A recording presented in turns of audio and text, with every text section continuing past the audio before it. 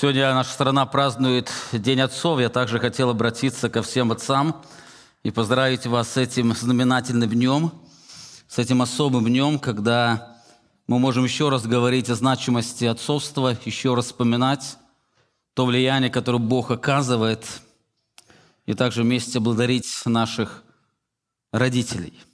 Так как этот день посвящается День отцам, я хотел бы также сегодня эту проповедь в большей степени посвятить отцам, хотя она будет касаться всех, но я хотел бы, чтобы эта проповедь, она по-особому дошла до сердец всех отцов, которые собрались здесь.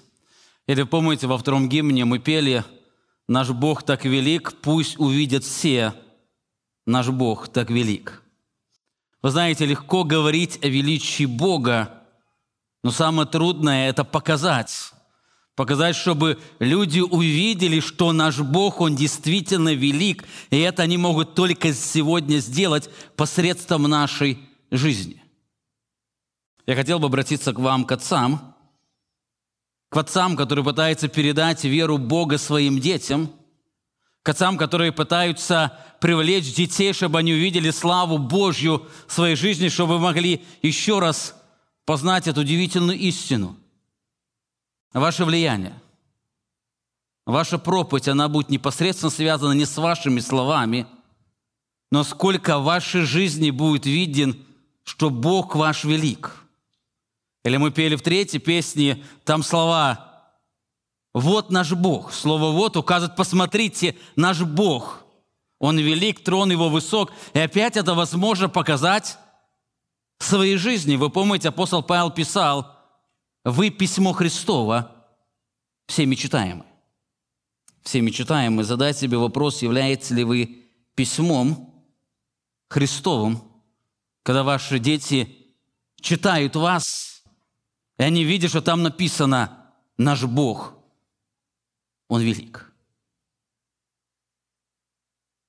Как сегодня брат Юрий говорил, о цели совместного поклонения дальше будет говорить. Наше поклонение или способность созерцать Божье Слово, оно непосредственно будет связано с действием Духа Святого, чтобы Он открыл наши сердца. Я хотел бы сегодня, перед тем, как буду проповедовать, вместе помолиться с вами Богу. Будем молиться о том, чтобы Бог по-особому благословил всех отцов, включая меня, чтобы сегодня Слово, оно по-особому прозвучало сердцам отцов и тех, кто присутствует здесь, и чтобы это Слово, оно практически отражалось в их жизни. Давайте вместе помолимся. Наш великий, непостижимый, славный Бог, мы сегодня соприкасаемся со Словом Твоим. Мы сегодня слышали, что это Слово Твое, Ты его записал, Ты передал. И мы сегодня, в этот День Отца, хотим погрузиться в это Слово, и мы просим Тебя, Ты пошли Духа откровения, Духа премудрости, познание Твоего Слова, открой сердце Отца наши, особенно сердца отцов, чтобы они могли познать величие Твоей благости, величие Твоей заповеди, величие Твоего наследства, наш великий, славный Бог. Аминь. Пожалуйста, присаживайтесь. На прошлой неделе прошел съезд самой большой баптистской конвенции, известной как Южные баптисты.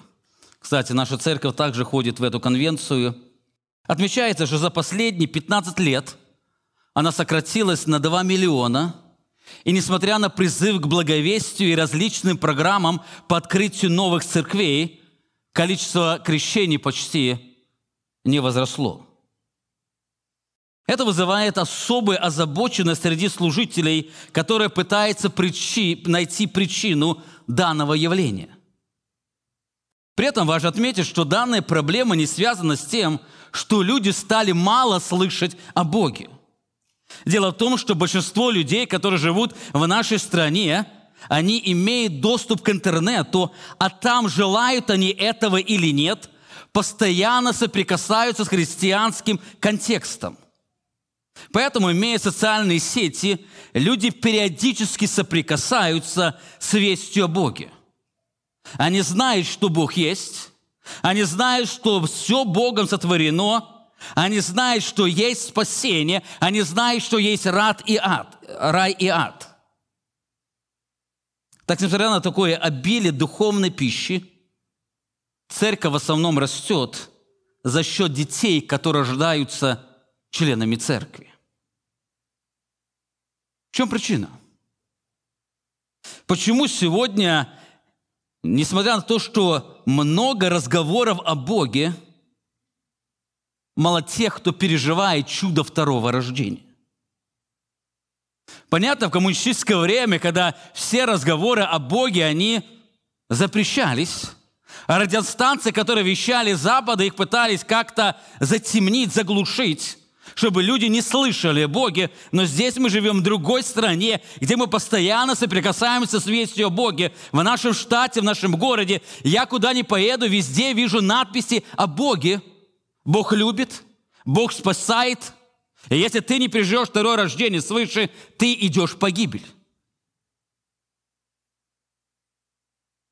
Почему, несмотря на это обилие слов о Боге, сегодня так мало чуда второго рождения?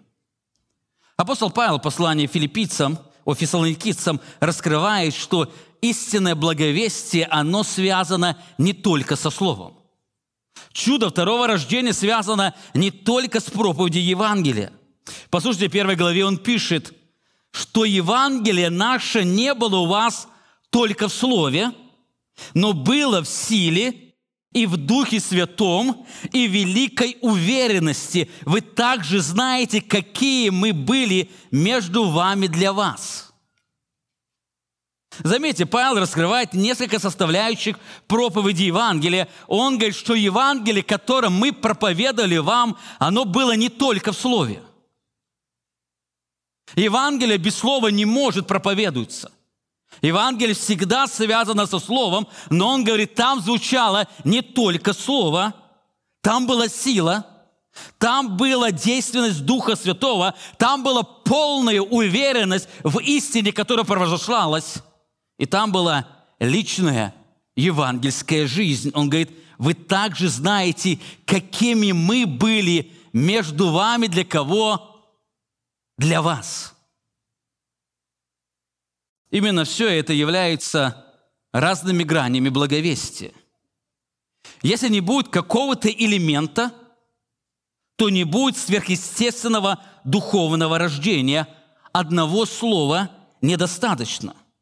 Оно должно подтвердиться уверенностью проповедующего, которая должна отражаться в его практической жизни. Если неверующие не увидят сверхъестественной жизни, они не переживут сверхъестественное возрождение. Это также касается наших детей. Они не ждут от нас слов Евангелия, они ими уже пресыщены, они не ожидают религиозной жизни, они уже ею пропитались, им нужно соприкоснуться со сверхъестественной силой Евангелия, которая должна проявиться в нашей жизни. Дальше апостол Павел описывает удивительный эффект данной живой евангельской проповеди.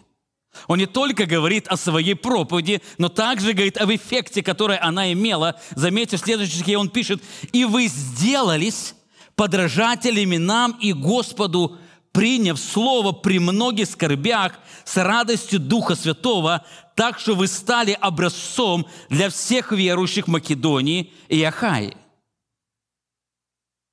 Заметьте, свидетельство того, что они приняли евангельское слово, являлось не их покаяние или крещение, но их сверхъестественная жизнь. Так что было сверхъестественного в их жизни? Апостол Павел говорит, они испытали евангельскую радость среди сильных скорбей. Заметьте, вы, приняв слово, при многих скорбях с радостью от Духа. Вы знаете, это то, что не свойственно этому миру. Для неверующих людей скорбь и радость несовместимы.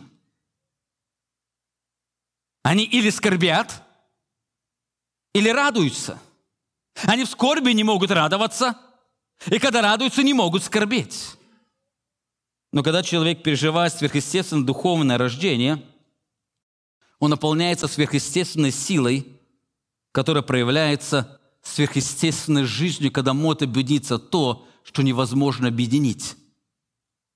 В сильной скорби переживать особую радость, и эта радость является плодом действия Духа Святого. Именно эти люди стали образцом для всех живущих в том регионе. Они стали живой проповедью Евангелия, о чем апостол пишет дальше. Послушайте, он говорит: «Ибо от вас пронеслось слово Господня не только в Македонии и Ахае».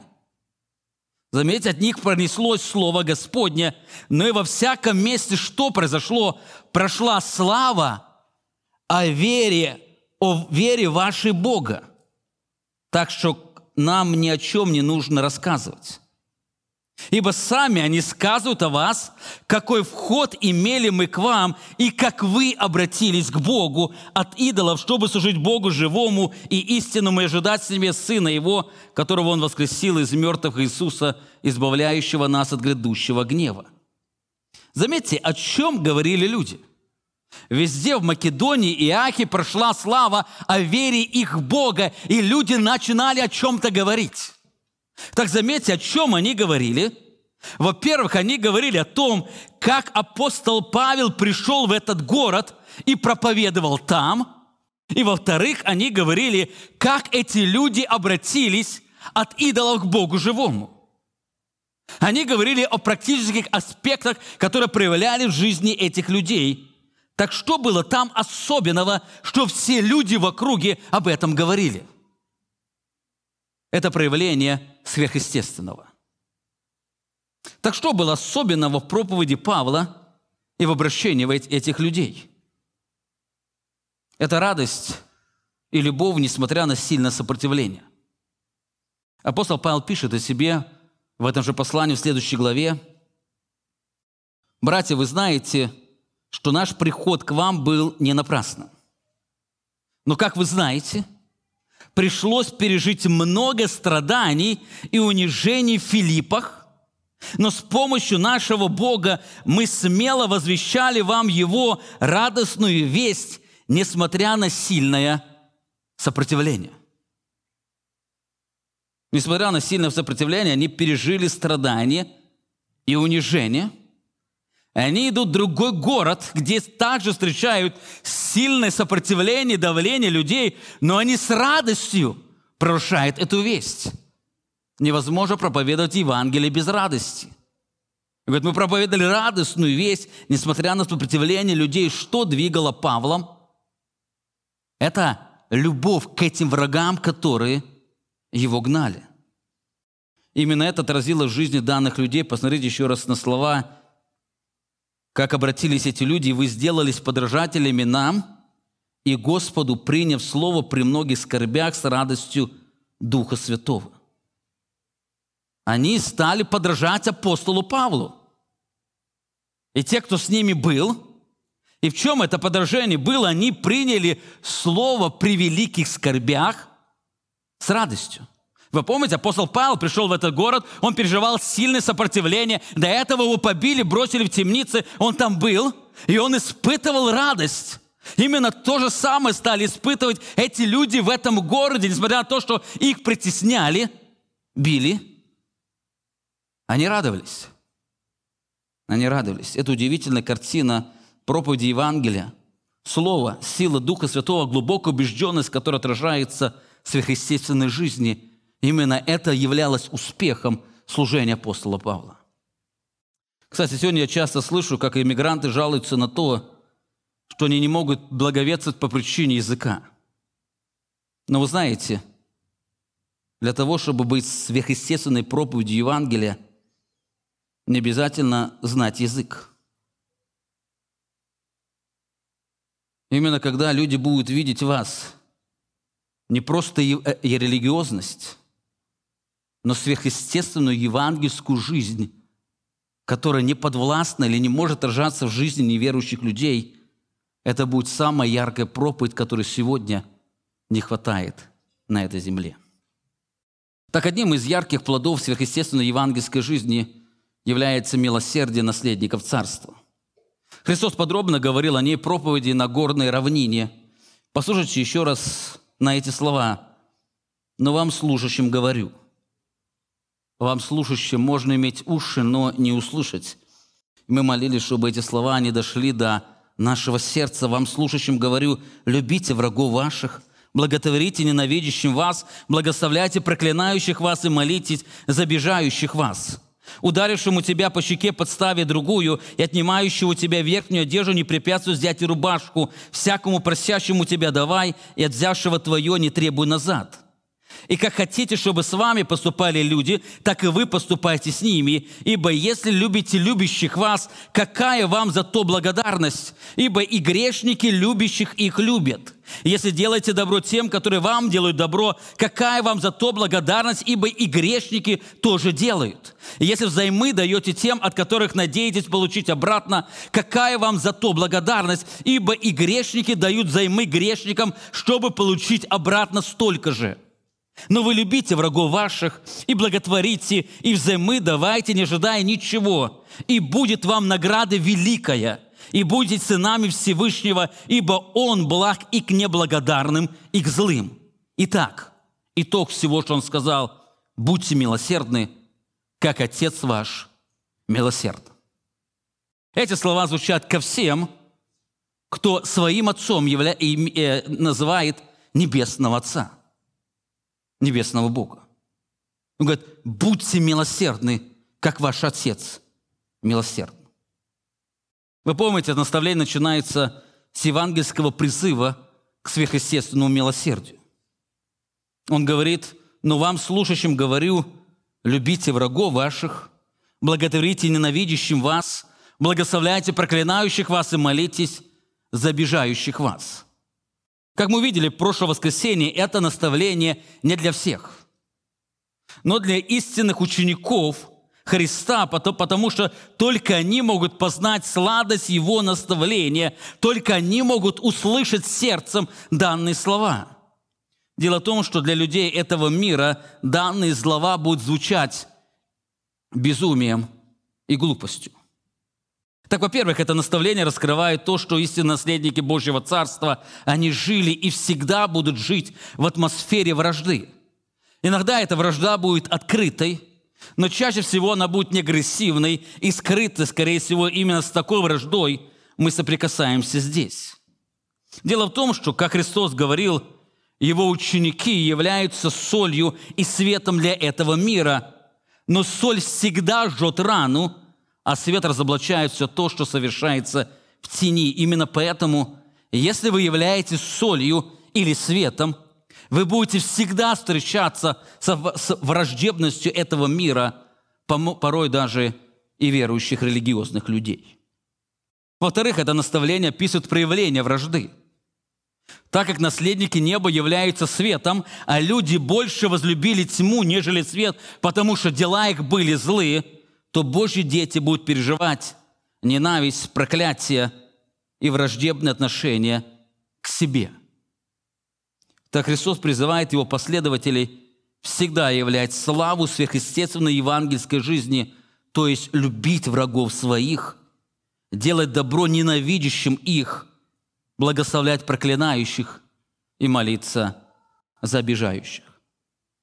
Итак, об этом мы подробно говорили в прошлое воскресенье. Кто не был, вы можете еще раз послушать эти очень важные слова, очень важное повеление, которое здесь дает Иисус Христос. Кстати, если заметить, это второе повеление в этой Нагорной проповеди.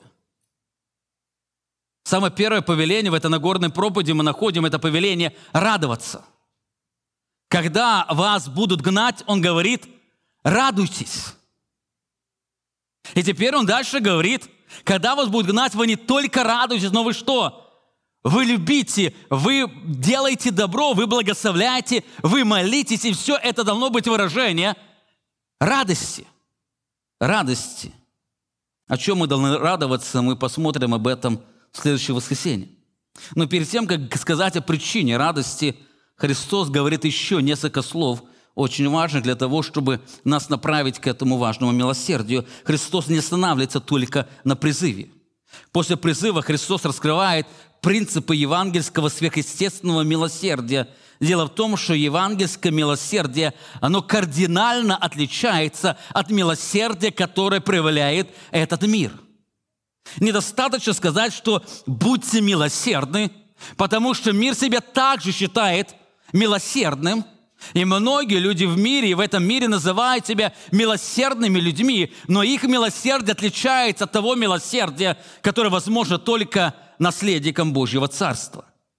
Христос говорит: ударившему тебя по щеке подстави другую, и отнимающему у тебя одежду, верхнюю одежду, не препятствуй взять и рубашку. Всякому прощающему тебя давай, и от взявшего твое не требуй назад, и как хотите, чтобы с вами поступали люди, так и вы поступайте с ними. Несмотря на то, что последние слова «и как хотите, чтобы с вами поступали люди, так вы поступайте с ними» стали лозунгом для этого мира, они совершенно приобрели другой смысл, о чем здесь говорит Христос. Для более удобного исследования я разбил вот это наставление, которое описывает принципы евангельского царства, на 3 простых принципа. 3 простых принципа. Во-первых, Христос призывает, проявляя истинное милосердие, не противьте злому. Проявляя истинное милосердие, не противьте злому. Он говорит: ударившему тебя по щеке подстави другую, и отнимающему тебя верхнюю одежду не препятствуй взять и рубашку. Здесь Христос приводит 2 иллюстрации. 2 иллюстрации, призывая его последователей не противиться злому. Первая иллюстрация связана с ударом по щеке. Эти слова, они сильно созвучны с тем, что писал евангелист Матфей. Он говорит: «И я говорю вам, не противьте злому, но кто ударит тебя в правую щеку твою, обрати к нему и другую». Те же самые слова Матфей передает чуть-чуть другими словами. «Я говорю вам, не противьте злому, но кто ударит тебя правую щеку, обрати к нему другую». Кстати, некоторые неверующие люди, они знают христиан именно по этому определению. А некоторые смеются над этим повелением Христа, говоря, что это смешно. Представьте себе картину: вы идете по улице, и кто-то ударил вас, и вы говорите: ударь еще раз. Давай, ударь еще раз. Или кто-то толкнул вашу жену, и вы говорите: толкните ее еще раз. Или еще раз, потому что это для нас является добродетелью. Давайте, сделайте еще раз это. Об этом ли здесь говорит Христос, и стоит ли данные слова толковать буквально? Очевидно, что нет. Очевидно, что нет, и на это есть несколько причин. Во-первых, упоминание Матфеем правой щеки указывает на пощечину презрения, оскорбление, нежели удар в порыве гнева. Дело в том, что обычно бьют правой рукой и бьют по левой щеке. Для того, чтобы вам ударить правой рукой по левой щеке, вам нужно ударить по этой щеке. Вы можете только ударить другой стороной руки, если только вы не левша. Так этот удар больше указывает на удар презрения и возмездия, нежели удар, нанесенный во гневе. Таким образом, ударить по щеке, оно являлось одним способом унижения и позора. Во-вторых, если вы будете буквально подставлять другую щеку ударившему или говорить ему: давай, толкни еще раз, то вы будете провоцировать или подталкивать его на очередной грех, призывая его повторить оскорбление, которое также является грехом. Более того, пример Христа опровергает подобное толкование. Буквальное толкование, вы помните, когда его ударили по щеке, он не подставил другую. Он не истолковал свои слова буквально. Евангелист Иоанн описывает этот момент. Иоанна 18 глава, 19 стих. «Священник же спросил Иисуса об учениках его, об учении его. Иисус отвечал ему: «Я говорил явно миру. Я всегда учил в синагоге, в храме, где всегда иудеи сходятся, и тайно не говорил ничего. Что спрашиваешь меня? Спроси слышавших, что я говорил им. Вот они знают, что я говорил». Когда он сказал это, один из служителей, стоявший близко, ударил Иисуса по щеке, сказав: «Так ли отвечаешь ты священнику?» Иисус отвечал ему: «Если я сказал худо, покажи, что худо. А если хорошо, что ты бьешь меня?» Что ты бьешь меня? Мы видим, что когда Иисуса ударили по щеке, он не истолковал свои слова буквально. Наоборот, он сказал: «Если я сказал худо, то покажи, что худо. А если я сказал хорошо, я ничего плохого не сказал, то спрашивают: почему ты бьешь меня? В чем причина наказания?» Смотря на все это, возникает вопрос: что означает подставить другую щеку? Это просто. Это просто, когда вас презирают, обижают, и вы переживаете оскорбление, продолжайте любить. Не мстите за себя, но наоборот продолжайте любить, благословлять и молиться за таковых людей. Так делая это, будьте готовы к новому удару, который нанесет вам ваш враг. Помните, ваша любовь не всегда встретит взаимность. И в этой враждебности вы можете пережить вновь оскорбление, но вы продолжаете любить этих врагов, продолжаете благословлять, продолжаете молиться за них. Не мстите за себя. Не убегайте от этих врагов, как поступают язычники, чтобы опять вновь не пережить оскорбление, чтобы не переживать или не проявлять эту любовь, но наоборот продолжайте быть солью и светом для этих людей, ожидая по очередной пощечине в знак враждебности и оскорбления. Таким образом, Христос говорит: когда вас оскорбляют, когда вас враги унижают, презирают, не убегайте от них, не сторонитесь их, но продолжайте их любить. Продолжайте их благословлять. Не поступайте так, как поступают грешники или язычники. Они всегда, те, кто их презирает, они от них убегают.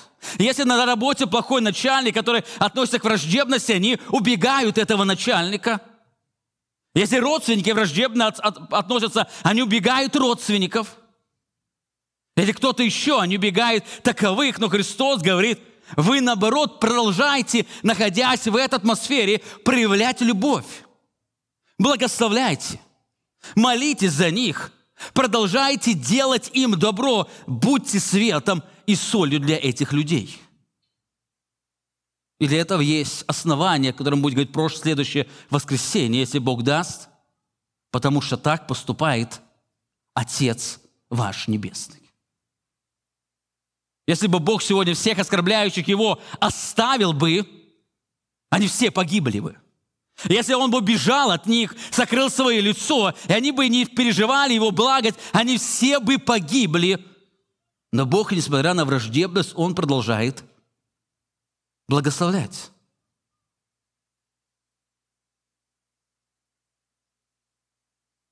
Подобно раскрывает и другая иллюстрация, которую Христос приводит следом. Ударившим тебя по щеке, поставив другую, и отнимающую тебя верхнюю одежду, не препятствуй взять и рубашку. Это, кстати, еще одно выражение оскорбления. В то время обычно у людей было две одежды. У богатых чуть-чуть побольше, но то, что у вас сегодня в шкафах, такого люди не знали. И даже об этом никто не мечтал. Обычно была верхняя одежда, которая согревала человека, она была более плотная, и нижняя, которую называли хитон, которая прикрывала его наготу. Так отнять верхнюю и нижнюю одежду указывало на крайнюю форму оскорбления. Это не только было в то время, это также и сегодня. Раздеть человека при людях – это значит прилюдно унизить и оскорбить его. Кстати, именно это произошло со Христом на кресте.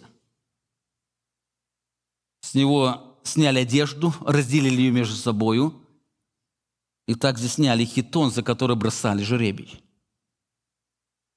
Он претерпел людское презрение, вися на кресте раздетым. Его не только убили, его унизили при всех. И вы знаете, что он делал в тот момент? Я думаю, вы помните. В тот момент он был готов подставить вторую щеку. Даже люди, окружающие, говорили: «Сойди со креста, это будет справедливо». Любой бы язычник, который имел бы силу, он бы в этот момент сошел со креста и наказал бы своих врагов. Но он не мстил. Он не злился, но наоборот молился за оскорбляющих его, говоря: «Отче, прости им, ибо не знают, что делают». Он принял оскорбление, он не противился злому. Он не противился злому. Так когда Христос призывает не противиться злому, это еще не означает не противиться всякому злу. Он призывает, когда вас оскорбляют, презирают, продолжайте любить этих людей. Именно эта любовь является светом и солью для этой земли. Люди этого мира не могут понять, почему они оскорблением воздают любовью. За оскорбление воздают любовью, они, несмотря на вражду, они продолжают любить. Потому что весь этот мир, он всегда оскорбление воздает за оскорблением, враждебностью воздает за враждебность и презрением воздает за презрение. Но наследников Божьего Царства не должно быть так. Не должно быть так. Вы не мстите за себя, призывает Христос. Вы не противьте злому. Но тогда, когда вас унижают, вы продолжаете любить и будьте готовы, что вас вновь унизят. Вновь унизят. Будьте готовы, что вас еще раз ударят по щечине. Будьте готовы, что вас больше разденут, больше оскорбят, больше унизят, но вы продолжаете любить. Итак, во-первых, проявляя истинное милосердие, не противьте злому. Продолжайте любить, несмотря на все оскорбление, не убегайте, но в любви будьте готовы повставить вторую щеку, то есть принять новое оскорбление этих людей. Во-вторых, проявляя истинное милосердие, ищите благо другого. Ищите благо другого, не только принимаете эти оскорбления, которые вам дают за Христа, за то, что вы являетесь последователем неба, но также ищите благо данному человеку. Написано: «Всякому просящему тебя давай, и от взявшего твое не требуй назад». Некоторые, читая эти слова, говорят, что мы должны давать всем, кто у нас просит. Но это не совсем так. Дело в том, что если мы будем удовлетворять каждую просьбу людей, то можем стать соучастниками и греховного образа жизни, потому что есть много профессиональных нищих, которые пытаются пользоваться добротой людей ради потакания своим желаниям. Так о чем здесь говорит Христос, когда говорит: «Просящему тебя давай»? Вы помните, в контексте Христос раскрывает сверхъестественную любовь наследников царства к тем, кто враждебно относится к ним. Так бывают моменты, когда люди попадают в трудные обстоятельства жизни. Люди, то есть ваши враги, они могут попасть в трудные обстоятельства жизни, когда они будут нуждаться в помощи окружающих людей. Так, по иронии, часто бывает, что их обстоятельства жизни заставляет их обратиться к тем, кому они были настроены враждебно. Так Христос говорит: когда придет вам тот, кто недавно вас оскорблял и унижал, и откроет перед вами нужду свою, не отворачивайтесь от него. Не отворачивайтесь. Вместо злорадства, мщения, презрения с любовью окажите помощь. Окажите помощь вашему врагу.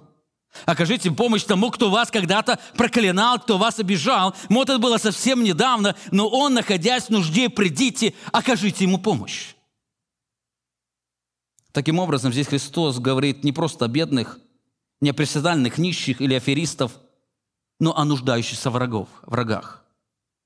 Дело в том, что даже люди этого мира, они помогают нищим. Они помогают нищим. Даже люди этого мира, они могут быть добрыми и помочь нуждающимся, но помочь врагам, помочь тех, кто недавно проявлял презрение и оскорбление, кто недавно их проклинал, это требует сверхъестественной силы. Это не могут сделать простые люди. Они только любят любящих их. Они помогают тем, кто им помогал, но они не могут помогать врагам, тем, кто проявлял им презрение и оскорбление. Но Христос говорит, когда враг будет просить у тебя, не отворачивайся. Не отворачивайся. Второй пример Христа: «И от взявшего твое не требуй назад», раскрывает, что бывают моменты, когда христиане за свою веру будут подвержены грабежу. На протяжении истории христиан унижали, били, оскорбляли, снимали одежду, занимали деньги и не возвращали, а порой и грабили. Так Христос говорит, когда кто-то в своей вражде воспользуется вашей добротой, когда кто-то ограбит вас за вашу верность Христу и продолжит вас презирать, оскорблять, продолжайте его любить. Продолжайте его любить, продолжайте желать ему блага, благословляйте, а не проклинайте и молитесь за него. Продолжайте это делать. Делайте так, как делает ваш Небесный Отец. Я, кстати, иногда удивляюсь Божьей милости к неверующим людям. Вы, наверное, знаете, что наш штат занимает одно из первых мест в своем моральном разложении, в законах и так далее. Несмотря на все это, наш штат занимает одно из первых мест экономики и уровня жизни людей. Вы знаете, если каждый из вас был бы Богом, в этот штат бы сгноили. Язычники бы так сделали. Они бы жили бы самые бедные. Но Бог продолжает проявлять милость к тем, кто открыто враждует с Ним. Даже наша страна, которая открыто враждует с Божьими заповедями, Бог продолжает ее благословлять. Мы продолжаем переживать солнце, дождик. У нас еще ураганы не уничтожили, и вулканы не затопили. Мы продолжаем жить в Божьей благости, и неверующие люди продолжают жить в этой благости. Так Христос говорит, отобразите Божий характер. Пусть окружающие люди в вашей жизни увидят, вот такой Бог велик. Это Его милосердие, которое несравненно с ни с каким милосердием, которое люди могут увидеть в этой жизни. Это будет живая проповедь Евангелия или Божьей славы. Кстати, это не говорит о том, что христиане не должны жаловаться в полицию, если их обокрали. Здесь Христос говорит, или в контексте Христос говорит не о прикрытии преступлений, но реакция на тех, кто вас оскорбляет, презирает за вашу верность Богу и Евангелию. Это не поощрение преступности, но проявление милосердия к своим врагам, когда преступники своей наглости, они оскорбляют людей, воруют их. Для этого есть определенный закон.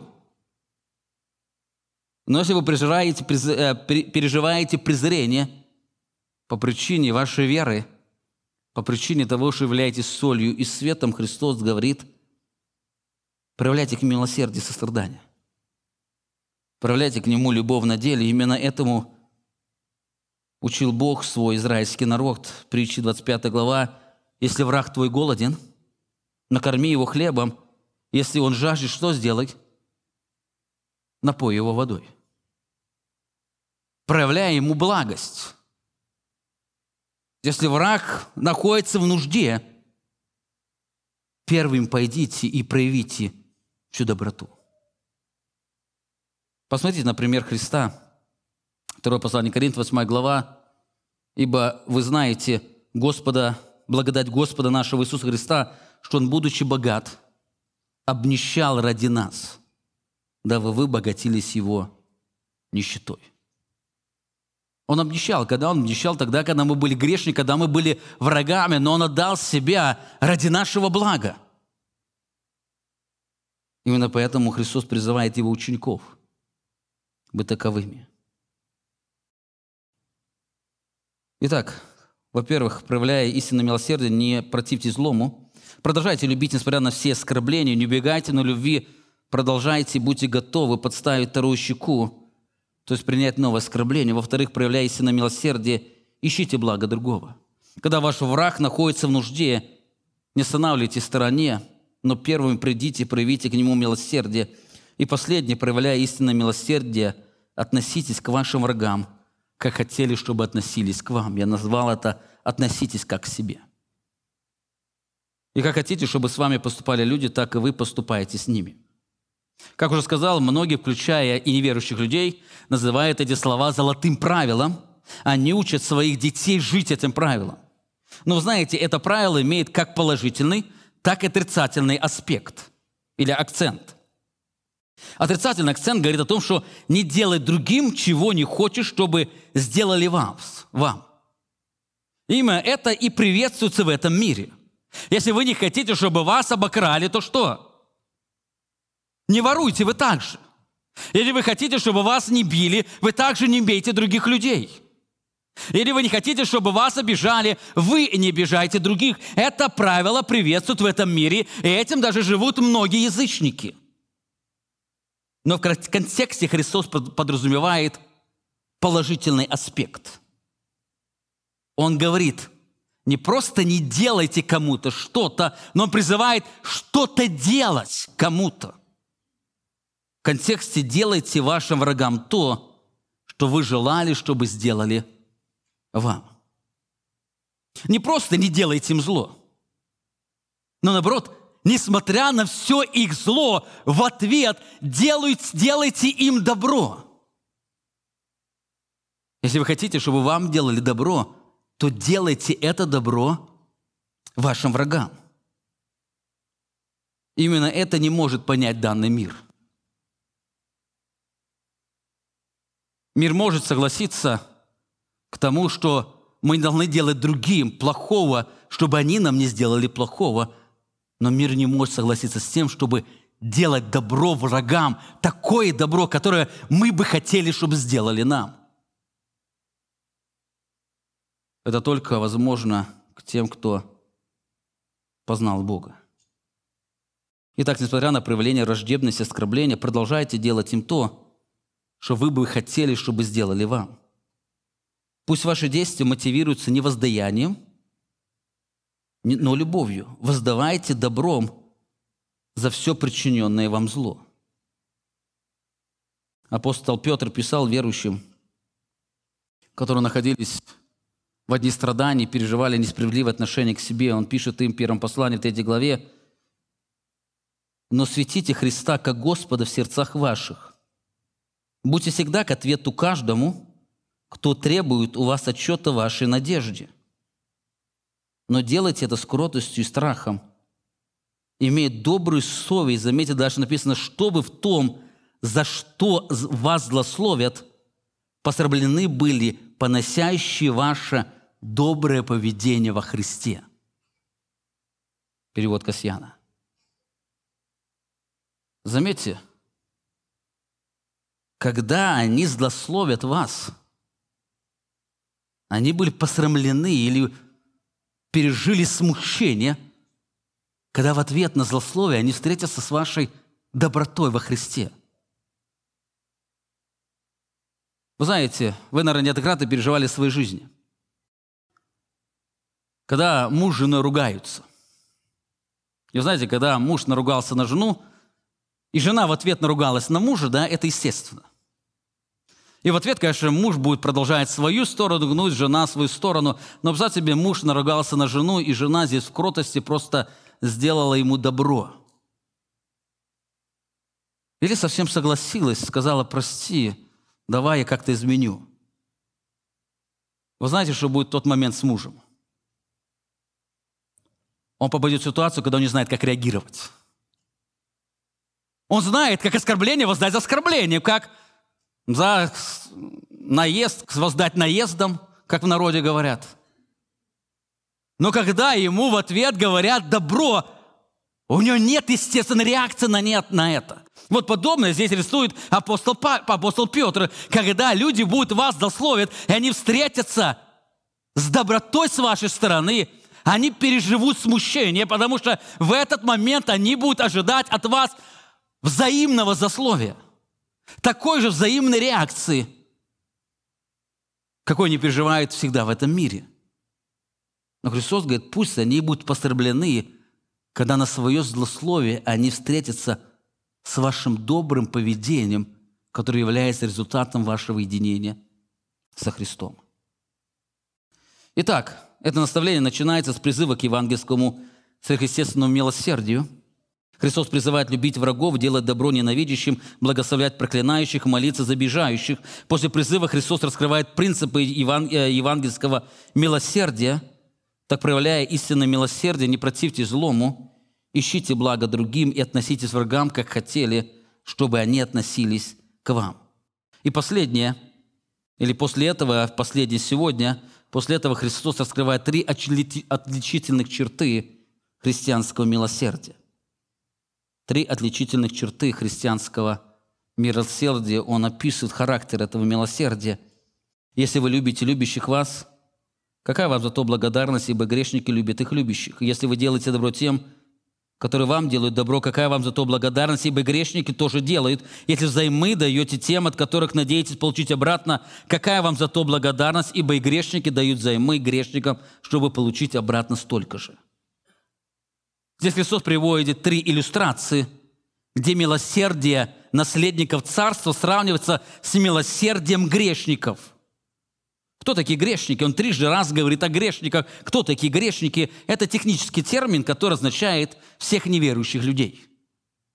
Матфей использует термин как мытари. Лука называет их просто грешники. Иногда это слово используется как язычники. То есть это неверующие люди. Неверующие. Так их милосердие, оно свойственно и греховной природе, поэтому не является чем-то сверхъестественным, и, как мы видим в тексте, оно не благословляется. Оно не благословляется. За что вам будет благодарность? Потому что так поступают грешники. Это естественно в природе. Давайте посмотрим на поддельности на каждый из них. Очень коротко. Так истинно евангельское сверхъестественное милосердие, во-первых, оно безусловное. Оно безусловное. И если вы любите любящих вас, какая вам за то благодарность, ибо грешники любят их любящих. Или любящих их любят. Очень просто. Любить любящих свойственно всем, даже врагам. Здесь нет ничего особенного, потому что оно не приносит никакой пользы. Я думаю, никто из вас не учит своих детей любить тех, кто их любит. Оно естественно. Когда им кто-то добро делает, они готовы, радуются делать добро. Но если кто-то им сделает зло, даже родной брат или сестра, здесь любовь уже пропадает. И здесь нам приходится учить любить их, несмотря на неправильное поведение с другой стороны. Намного сложнее любить тех, кто испытывает к нам враждебность.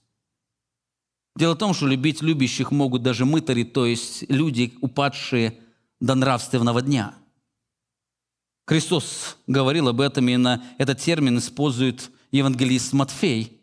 Но если вы будете любить любящих вас, какая вам награда, не то же ли делают и мытари? Христос уверен, они делают это. Эта любовь подвластна всем. Она никого не удивляет. Если вы любите тех, которые вас любят, то не думайте, что ваши дети это замечают или им эта любовь о чем-то говорит. Это естественная природа. Как рыба живет в воде, для нее естественно.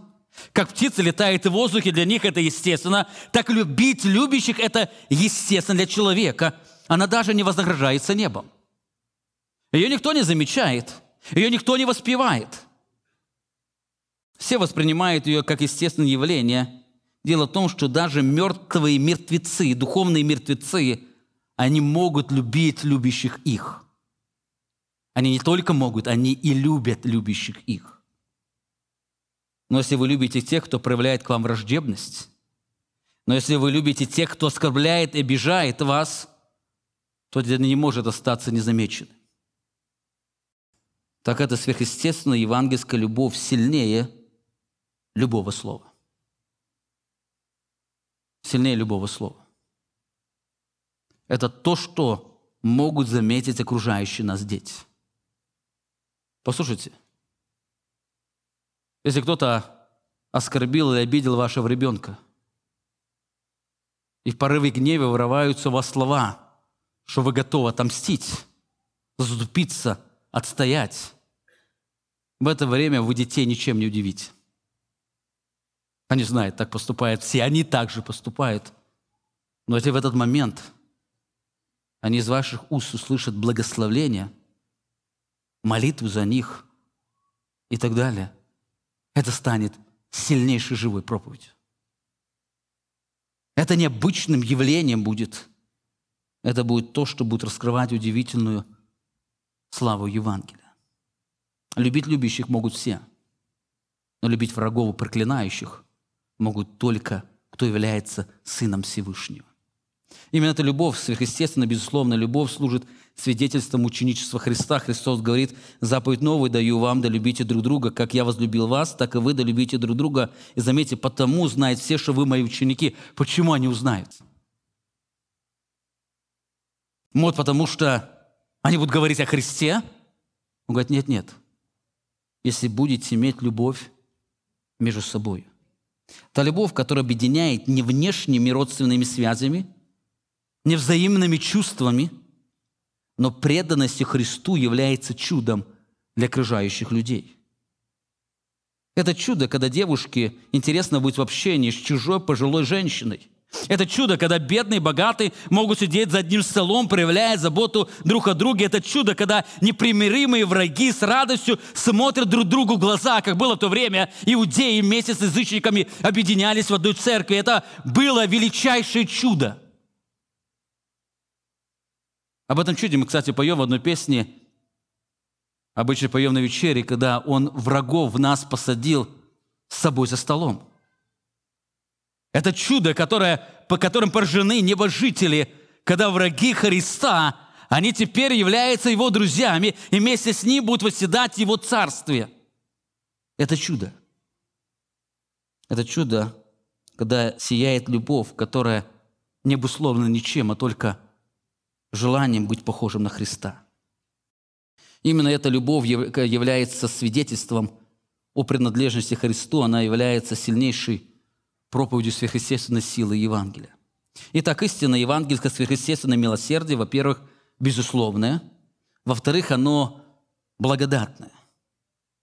Милосердие, оно благодатное, если вы делаете добро тем, которые вам делают добро, какая у вас за то благодарность? Ибо грешники тоже делают. Подобная иллюстрация. Здесь он снова раскрывает, что это естественно для всех. Нам легко делать добро, кто делает нам добро. Это легко также нашим детям. Вы знаете, в моей жизни я неоднократно переживал, когда мне кто-то сделал добро, очень хорошее добро и в нужное время. Вы знаете, какое у меня чувство возникает? Как я могу его благодарить? Какое добро я могу ему сделать? И знаете, в тот момент чувство переполняет, и я готов много чего сделать. Если будешь иметь нужду в том, обращайся, и в том, и в том, и в том тебе помогу. Но за тебе вам человек сделал зло. Вот тогда невыносимо трудно служить тем, кто проявляет к вам враждебность. Это неестественно. Это трудно. Вот здесь, и мы испытываем нужду в силе Евангелия. Это неестественно для нас. Оно неестественно. Так в этом сила Евангелия, она дает нам силу делать добро тем, кто проявляет к нам ненависть, злословие и вражду. Если у вас есть такие люди, может, ваши родственники, может, ваши друзья, может, знакомые, в этот момент, в момент злословия, вражды, подумайте, какое добро вы можете сделать для них. Помните, в этот момент они ожидают от вас только зло.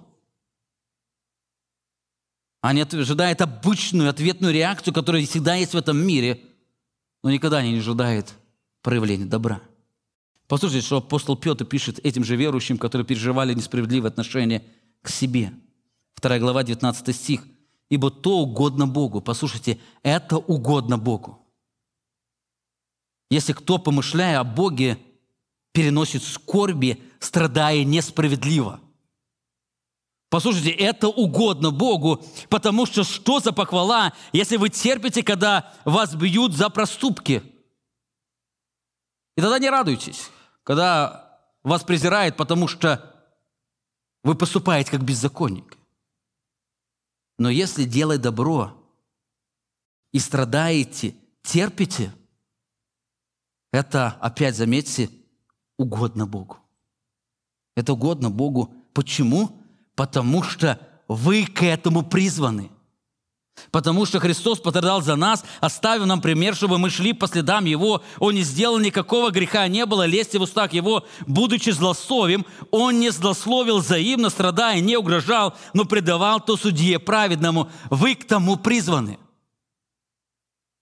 Очень часто, когда людей призывают ко Христу, они говорят о благословении, которое они будут переживать. Но Христос говорит, когда вы призываете ко Христу, говорите, вы приходите к Нему для того, чтобы вы могли любить врагов, благословлять проклинающих, благотворить обижающим и молиться за тем, кто несправедливо относится к вам.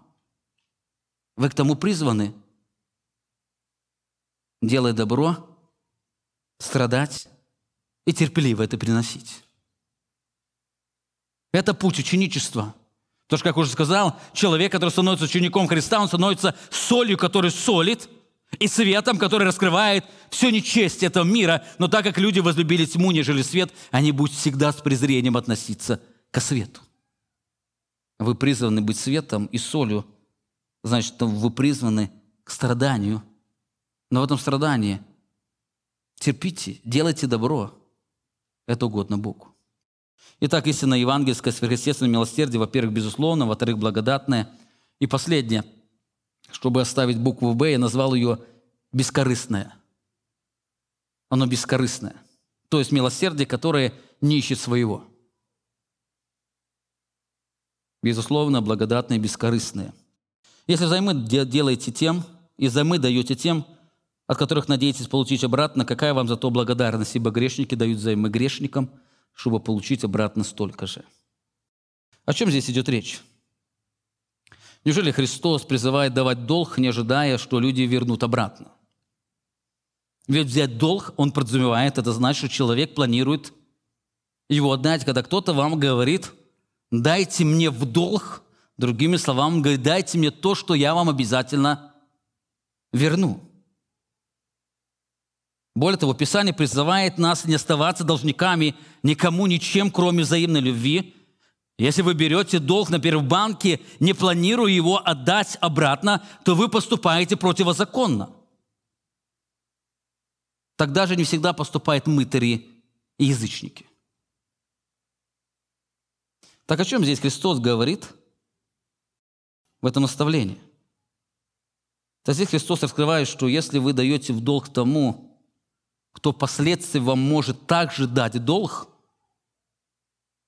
то вы ничего особенного не делаете, потому что так поступают и грешники. Другими словами, если вы помогаете тем, которые впоследствии могут и вам помочь, или помогаете с предпосылкой, что они теперь станут вашими должниками, то это не является евангельским милосердием. Так поступают и язычники. Если вы придете к кому-то, и язычник кого-то просит что-то в долг, то чаще всего человек другой задает вопросом, что я от этого буду иметь?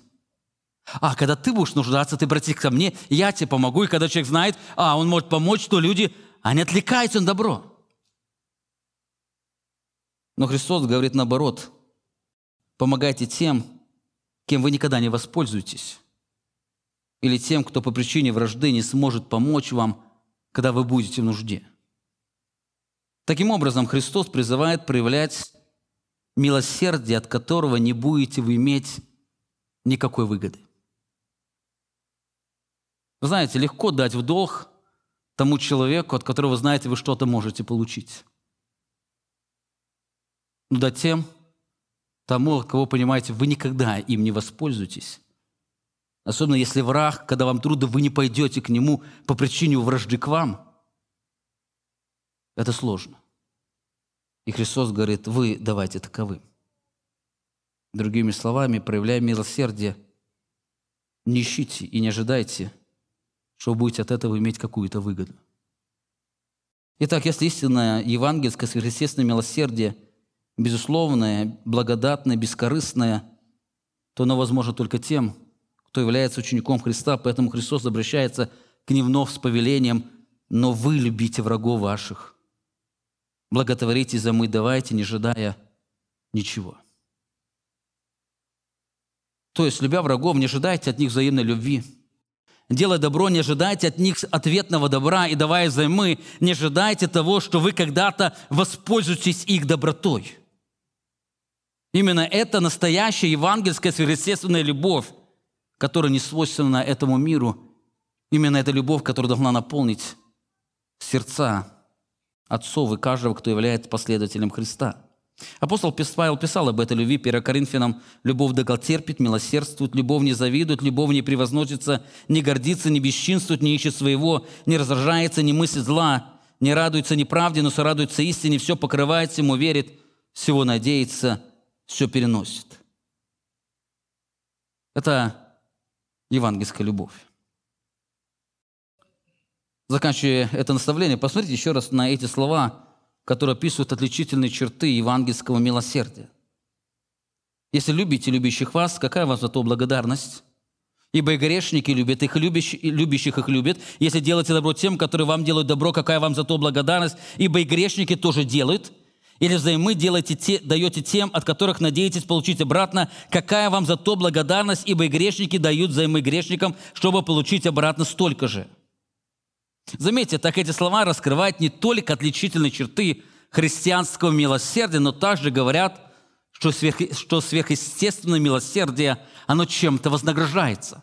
Заметьте, каждая иллюстрация заканчивается вопросом: какая вам за то благодарность? Есть какая-то благодарность, Матвей пишет, какая вам за то награда? Есть какая-то награда. Бог вознаграждает не просто естественную любовь, доброту и заботу, но та, которая сверхъестественна, та, которая является плодом действия Духа Святого. Что это за награда? Что это за благодарность, о которой здесь говорит Христос, если Бог позволит? Мы об этом будем говорить в следующее воскресенье. А сегодня я хотел вернуться к контексту Нагорной проповеди. Вы помните, главная тема данной проповеди – это истинные наследники царства.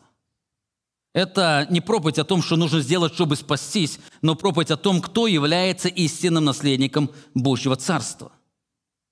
Задать себе вопрос: как вы можете быть уверены, что вы являетесь наследником царства? Читая о Божьем избрании, неоднократно задавал себе вопрос: как я могу уверен быть, что я избран Богом, быть наследником или участником Его царства? До этого мы видели уже 2 теста. Первый тест или вопрос, который вы можете задать, это: посмотрите, как вы смотрите на себя. Являетесь ли вы нищим, жаждущим, плачущим и презренным этим миром? Вы помните, мы говорили о духовной нищете, о духовной жажде праведности, о духовной скорби и презрении, которое испытываем от этого мира. Это первый тест. Второй тест: как вы относитесь к другим? Проявляются ли в вашей жизни сверхъестественные плоды Евангелия? Любите ли вы врагов? Благословляете ли вы проклинающих, молитесь ли за обижающих? Есть ли у вас эти удивительные плоды Евангелия, плоды Духа Святого? Если нет, скорее всего, вы так и не познали силу Евангелия. Подумайте, основание чего апостол Павел был уверен в том, что последователи Христа в Фессалониках были поистине избраны Богом быть наследниками неба и не были самозванцами. Апостол Павел отвечает, послушайте, 1 Фессалоникийцам он пишет: «Зная избрание ваше». Зная избрание ваше, возлюбленные Богом братьям, возникает вопрос, откуда он знал, что они избраны? И дальше говорит, потому что. 5 стих, потому что он раскрывает причину, на основании чего он знает их избрание, что они были избраны Богом и возлюблены им, потому что наше благословение у вас было не в слове только, но и в силе во Святом Духе и со многим удостоверением, как вы сами знаете, каковы были мы для вас между вами, и вы сделались подражателями нам и Господу, приняв слово при многих скорбях с радостью Духа Святого. Откуда знает апостол Павел их избрание? Потому что там, где есть сверхъестественная жизнь, там есть уверенность в Божьем спасении, которое является непрерывным свидетельством в истинности, провозглашаемом им вести. Именно эта весть является сверхъестественным подтверждением истинности евангельской вести или евангельского покаяния. Он говорит, вы сделались подражателями нам и Господу, потому что приняли Слово при многих скорбях с радостью Духа Святого. Именно вот это сверхъестественное проявление, оно дало уверенность апостолу Павлу, что эти люди, они действительно истинно обратившиеся к Богу, они были избраны им для того, чтобы стать им наследниками Его Царства. Пусть Бог благословит каждого из вас, отцы, чтобы когда жены смотрели на вас, дети смотрели на вас, они могли сказать, эти люди точно избраны Богом, потому что они приняли Божье Слово. Это Божье Слово, оно сверхъестественно проявляется в их жизни. Аминь. Помолимся. Непостижимый, великий, славный Бог, мы сегодня предстоим пред Тобою. Мы благодарим Тебя за то, что Ты даровал нам чистого Сына Иисуса Христа, удивительное наставление. Удивительное наставление, которое раскрывает удивительную силу, удивительную жизнь, которая возможна только посредством сверхъестественного рождения от Духа Твоего, который является удивительным свидетельством нашей принадлежности к Тебе. Отец Небесный, я прошу Тебя, Ты научи каждого из нас, научи нас любить людей, любить врагов, молиться за обижающих. Даруй нам не отвечать злобой на злобу, не противиться злому, но наоборот другим желать того, что мы желали себе, иметь это благодатное, благое, бескорыстное милосердие, чтобы наша жизнь, она была отображать удивительное милосердие Твое, наш великий, славный Бог, великий Царь. Аминь.